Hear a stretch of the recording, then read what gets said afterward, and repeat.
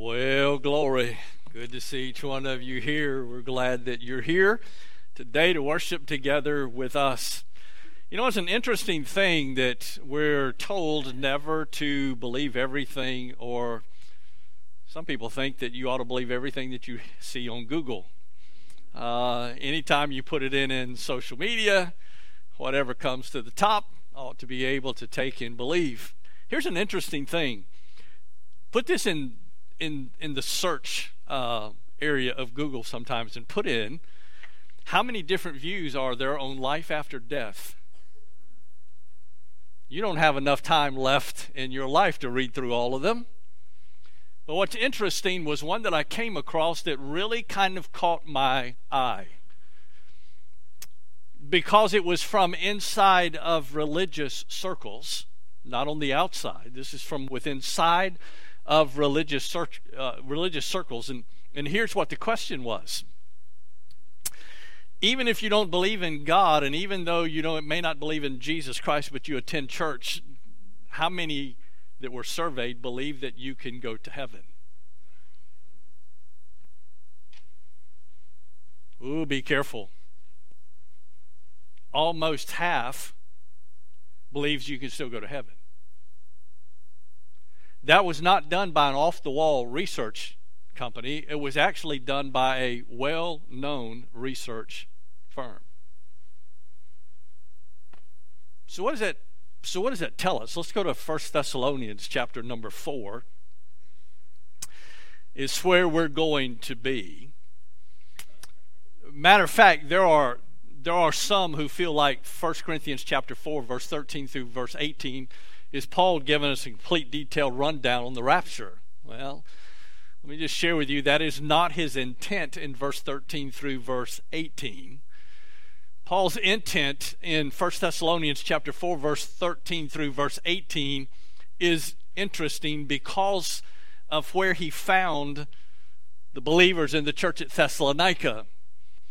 Paul's intent for this portion of Scripture, as we come to it in this part of the letter, was to encourage and to comfort all of the believers who were in the church at Thessalonica concerning those who had died.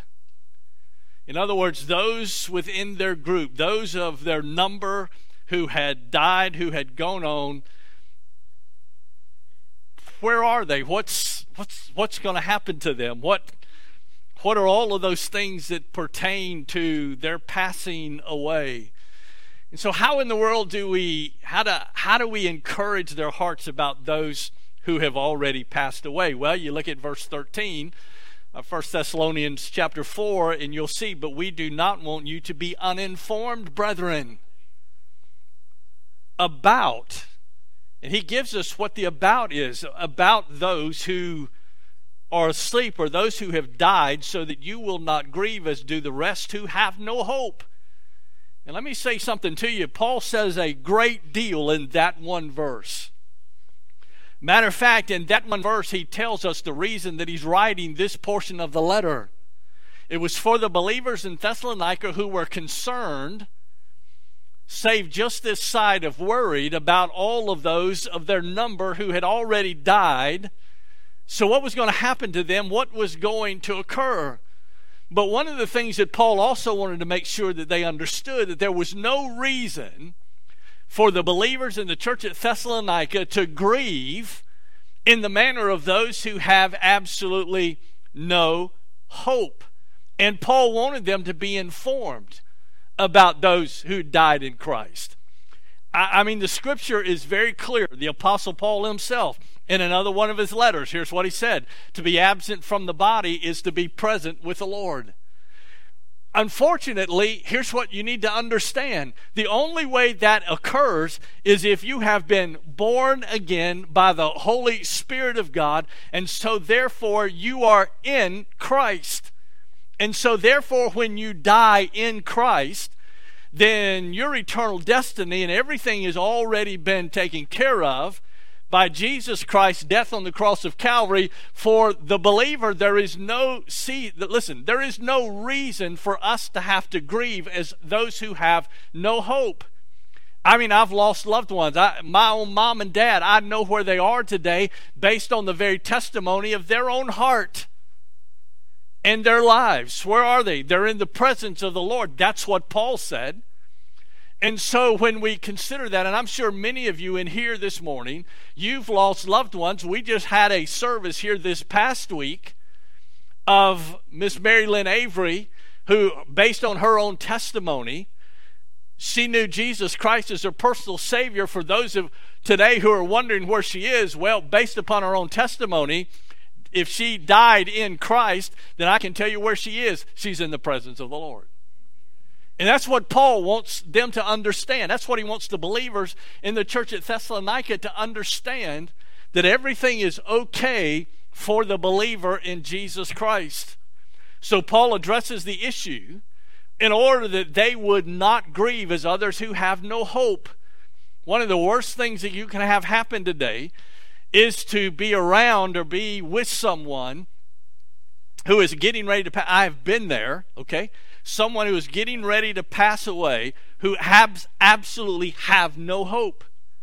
There is no relationship with Jesus Christ. There's no relationship with God the Father. There's no relationship with the church. They've gone through all of their life thinking at the end of the day, when they die, it is all over. It's finished. Annihilation takes place. There is no life after death. And so all of those things that have taken place, there is just nothing to it after they die. However, it's a different matter when they find themselves on the brink of death. And now all of a sudden things change.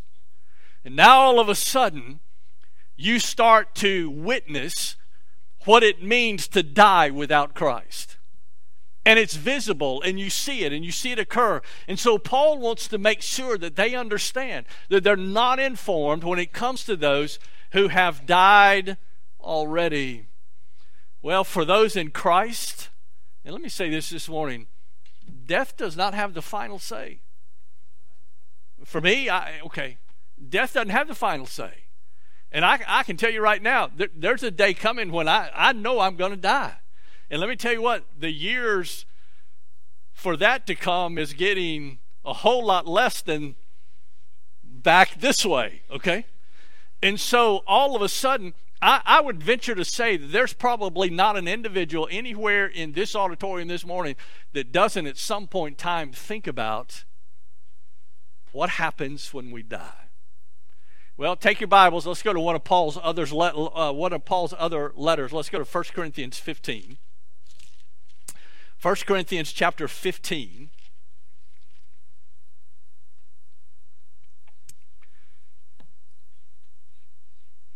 And verse 20 is where we will begin. 1 Corinthians 15, Paul, all throughout this letter, and specifically in this portion of the letter, beginning in verse 1 of chapter 15 of 1 Corinthians, Paul makes it very clear. Now I make known to you, brethren, the gospel which I preached to you, which also you received, in which also you stand. So the gospel is made very clear and very plain. Is the gospel very clear and very plain today? It should be. To understand and to get folks to understand and realize that the only way that you can come to this part in life where you have a blessed hope is that there is a relationship between you and Jesus Christ. But we come to verse number 20. There's been a discussion. Well, what if Jesus Christ didn't rise from the dead? What if Jesus Christ was still dead? What if he was still in the grave? Well, I can tell you right now, if Jesus Christ was still in the grave, you and I we might as well go home, because there is absolutely no hope for us. And that's what Paul says in verse 19 of 1 Corinthians 15. If we have hope in Christ in this life only, then we're all men most to be pitied. But you come to verse number 20, Paul uses that infamous word, but. He said, but now Christ has been raised from the dead, the first fruits of those who are asleep. In other words, of those who have died. For since by a man came death, by a man also came the resurrection of the dead. For as in Adam all die, so also in Christ all will be made alive. I want you to notice the phrase that Paul uses over and over and over and over in his letters. And here is the phrase, in Christ. There is a difference between being in Christ and being of Christ. In Christ speaks of an of a personal relationship with Jesus Christ. Of Jesus Christ means there's an acquaintance there. You know of him, you know who he is, and you may have been associated with him at some point in time, but there is no personal relationship there. And so Paul says here in this verse, he said, for as in Adam, verse 22, all die, so also in Christ all will be made alive. Verse 23, but each in his own order. Christ the first fruits. After that, those who are Christ at his coming. I'm thankful today Jesus Christ has already prepared the way.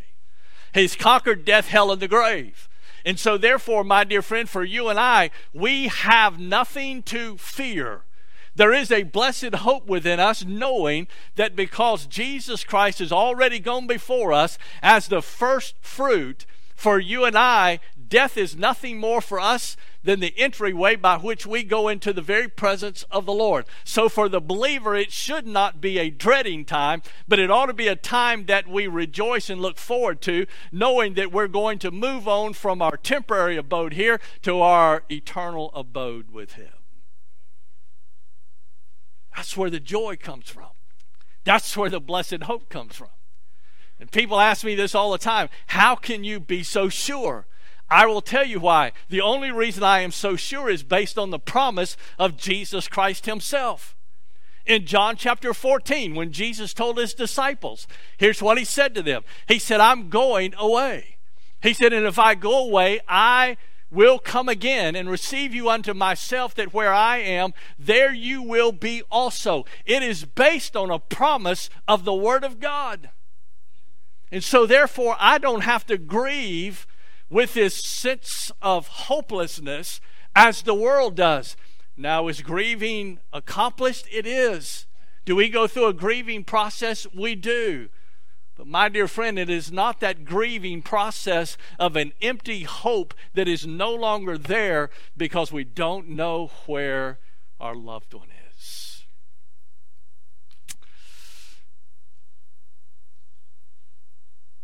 Verse 24 of 1 Corinthians 15, Paul goes on to say, then comes the end, when he hands over the kingdom to the God and Father, when he has abolished all rule and all authority and all power. Let's go back to 1 Thessalonians chapter 4. So here's what Paul wanted to make sure they understood. There's no reason to be uninformed. We have the promise of the Word of God, and based upon all of those who are in Christ, all of those who have died already in Christ, guess what? It's okay. Guess where they are? They're in the presence of the Lord. Just as Paul said they were. However, let me say this. It does cause a separation between believers and their loved ones. And so grieving is a part of the process. And that's something that we need to understand. Is grieving a natural part of the process? It is. Why? Because we miss our loved ones. Because our loved ones have been taken away. Do some struggle with grieving? They do. And they struggle with grief in the loss of their loved one. And my dear friend, that is okay. Let me ask you a question. Did Jesus grieve over the loss? He did. Let's go to John chapter 11.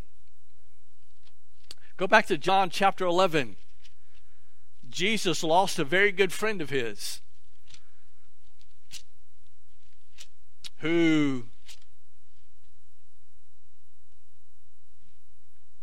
died. What is interesting, his death was for the glory of God. Was Jesus grieved over his passing? Sure he was. Did Jesus grieve over other ones? Sure he did. Go read the account of Jesus' journey as he's getting ready to go to Jerusalem, to go to Calvary. And as you go and you read and you understand the significance of that account, when Jesus is making his way from the Mount of Olives down through the Kidron Valley, he stops and he overlooks Jerusalem. And here's what the scripture says. He began to weep.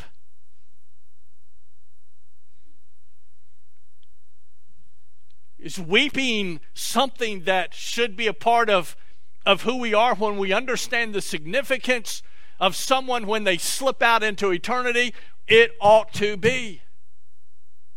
Look at John chapter 11. Jesus knew Lazarus was dead. He also understood the significance of it. It was for the glory of the Father. It was for the glory of God. Look at verse 24 of John chapter 11. And Martha said to him, I know that he will rise again in the resurrection on the last day. Matter of fact, she had already asked a question, and Jesus had already responded to her in verse 23, your brother will rise again. It's a given. He's going to rise again. And Martha said, listen, I understand that. He's going to rise again on the last day.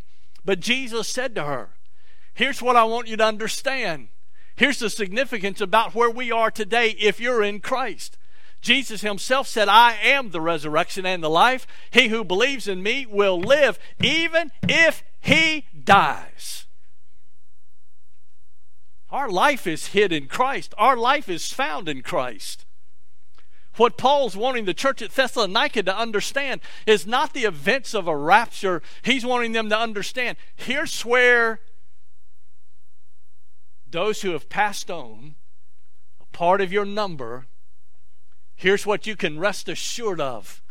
You can absolutely know where they are. And then he comes to verse 26 and he says, and everyone who lives and believes in me will never die. And he asks her a simple question, do you believe this? Do you believe this? Well, if that's not enough, let's go back to one of Paul's other letters. Let's go to Ephesians chapter 2. Ephesians chapter number 2. Verse 11 and verse 12. Ephesians chapter 2, verse 11 and verse 12. I guess what I want you to understand, our grief should be different from the grief of the world who knows not Jesus Christ.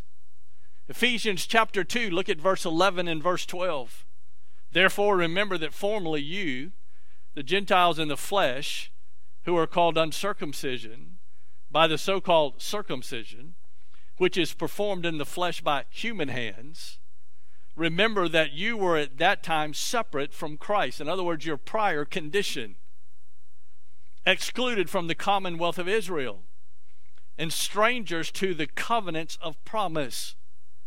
And then I want you to notice the end of verse number 12. Having no hope and without God in the world. I'm going to tell you something. There is no hopeless. Listen, there is no more hopeless place to be than to be without Christ or without God in your life. Let's go back to 1 Thessalonians 4. Picking up in verse 14. Paul's going to continue. Chapter 4, verse 14. For if we believe that Jesus died and rose again, even so God will bring with him those who have fallen asleep or who have died in Jesus. He just further substantiates it there for us. For if we believe that Jesus died and rose again, even so God will bring with him those who have fallen asleep in Jesus. There's no need to worry. There's no need to be concerned. And one of the other things that I want you to understand here is there is a doctrine out there. It's referred to as the doctrine of soul sleep. Well, my different. Let me share something with you. Paul is not preaching here a doctrine of soul sleep. What he's saying, those who have already died in Christ. In other words, that word asleep there speaks of dying in Christ. When Jesus Christ returns, guess what? All of those who have died in Christ are going to be resurrected. That's what Jesus himself said. You see, verse 14 provides the basis for the believer's hope. If we believe that Jesus died and rose again, even so God will bring with him those who have fallen asleep in Jesus. Do you believe that today? Do you believe that Jesus died and rose again? Do you believe that he's seated at the right hand of the Father today, making intercession on our behalf? That's where our hope is. That's where our trust is. In the finished work of Jesus Christ, not within ourselves. And this hope is confirmed by the Holy Spirit of God. When the Holy Spirit of God takes up residence inside of us, at the time we become a born-again believer, and the Holy Spirit now lives within inside of us to do what? It's the Holy Spirit who affirms in our own life and confirms with us what happened in our lives. The Holy Spirit bears witness with our spirit that we know that we belong to Him. It's through the power of the Holy Spirit of God. That's how it happens. You know, I guess one of the things I struggle with more than anything else is the terrifying finality of hopelessness for unbelievers at the time of death. Do we realize and understand where someone goes when they die without Jesus Christ? Sometimes I think we've lost sight of that. When you die without Christ, there is no hope. When you die without Christ, there is no second chance. When you die without Christ, there is no, we're all going to make it one day. We're eventually all going to get there. Even as much as progressive theology teaches that subject today, that because Jesus Christ died on the cross of Calvary for everybody, therefore that survey that I shared with you a little bit earlier, that there are those who believe it doesn't make any difference when you die. We're all going to spend eternity with God anyway at some point in time. My dear friend, that is not what the Scripture says at all. But understanding and realizing that someone who dies without Jesus Christ as their personal Savior will die and go to an eternity in a place called hell, okay? It's a real place. It's a place where they will spend all of eternity. But my question is, does that affect us today? Verse 15, Paul goes on. For this we say to you by the word of the Lord, that we who are alive and remain until the coming of the Lord will not precede those who have fallen asleep. I hate to tell you this, but you're not going to beat them.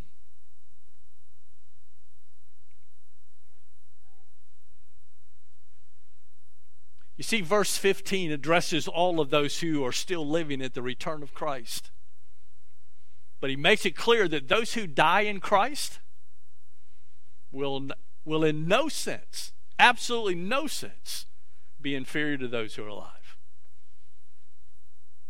So I think about my mom and dad who have gone home to be with the Lord. Jesus Christ should return and resurrection was to occur. I'm not leaving out of here first, and they just have to catch up as they can. The dead in Christ will rise first. And those of us who are alive and remain shall be caught up, watch the word, together. Together.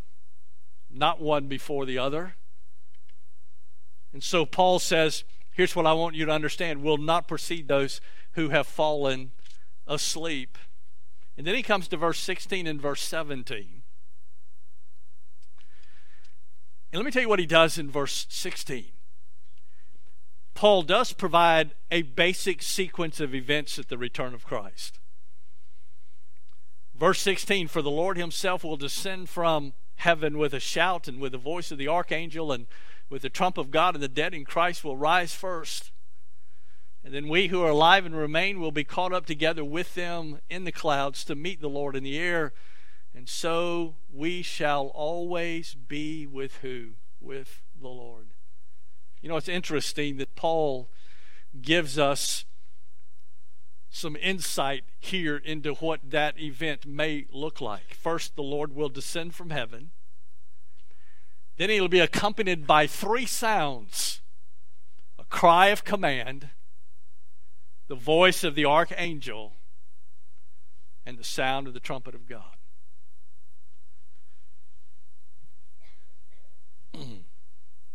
And let me say this to you, if you're in Christ, you won't miss it. Let me just go ahead and tell you, if you're in Christ, you won't miss it. You will not miss it at all. cry of command, the voice of the archangel, the very trumpet of God. When you go through the scripture and you look at trumpets, and every time trumpets were blown, and a lot of times trumpets were blown for assemblies.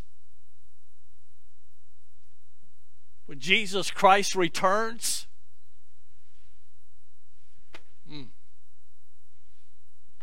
I can only imagine what it's going to be like. Our minds can't comprehend it. I mean, we cannot comprehend those things that will take place when Jesus Christ returns.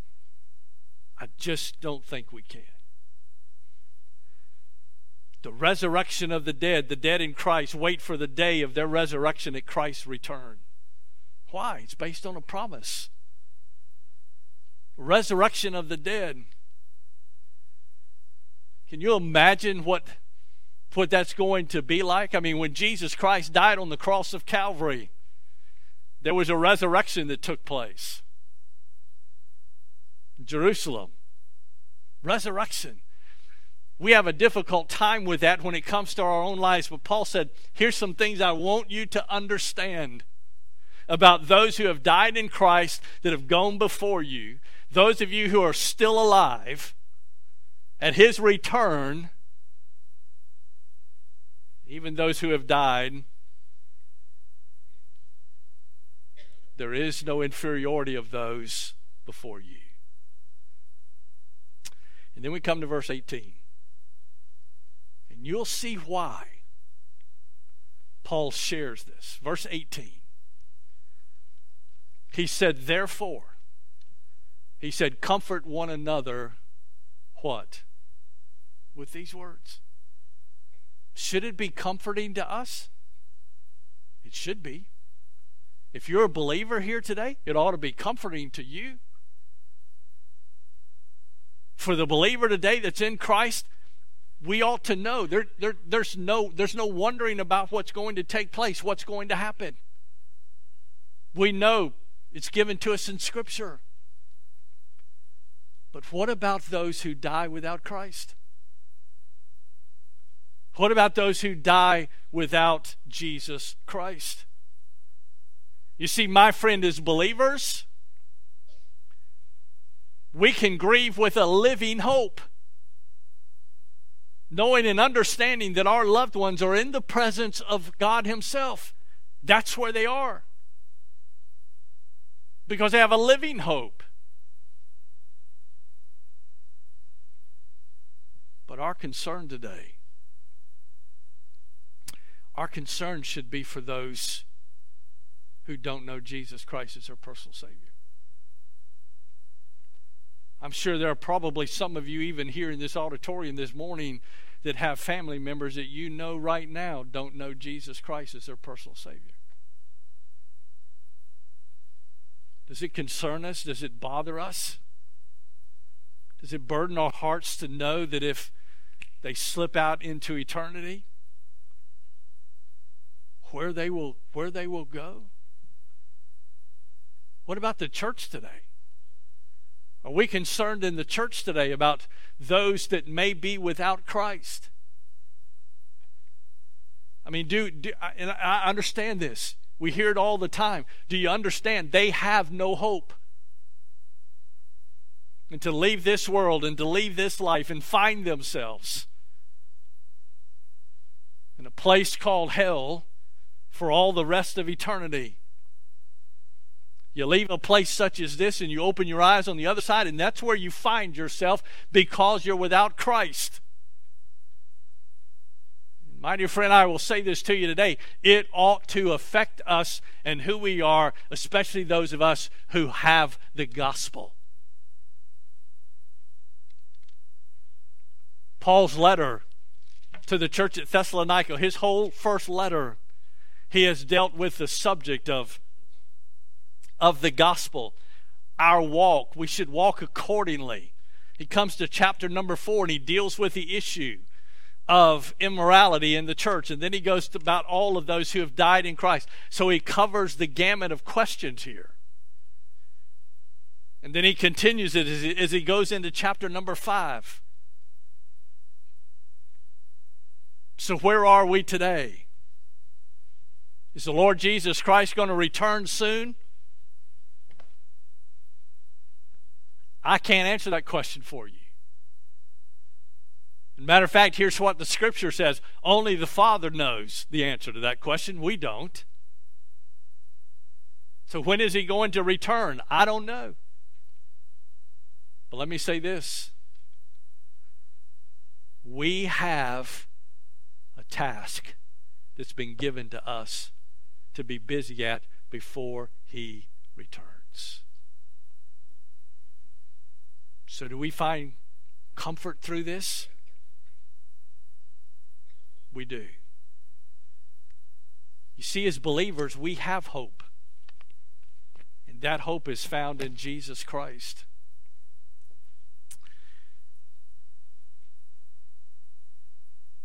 It's interesting where we find ourselves today in response to Paul's portion of the letter here. And my question that I want to ask to you this morning, do you know for sure that you're in Christ? Do you know for sure that you're a born-again believer? Do you know for sure that you're a born-again child of God?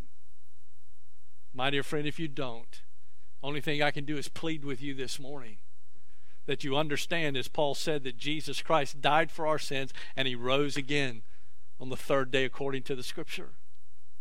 Based upon our own sinfulness and the need for repentance in our own heart and life, to trust Him and to turn to Him and place our trust and faith in Him alone. That's the only way that we will ever be in Christ, in Jesus Christ. Let's bow our heads together as we pray.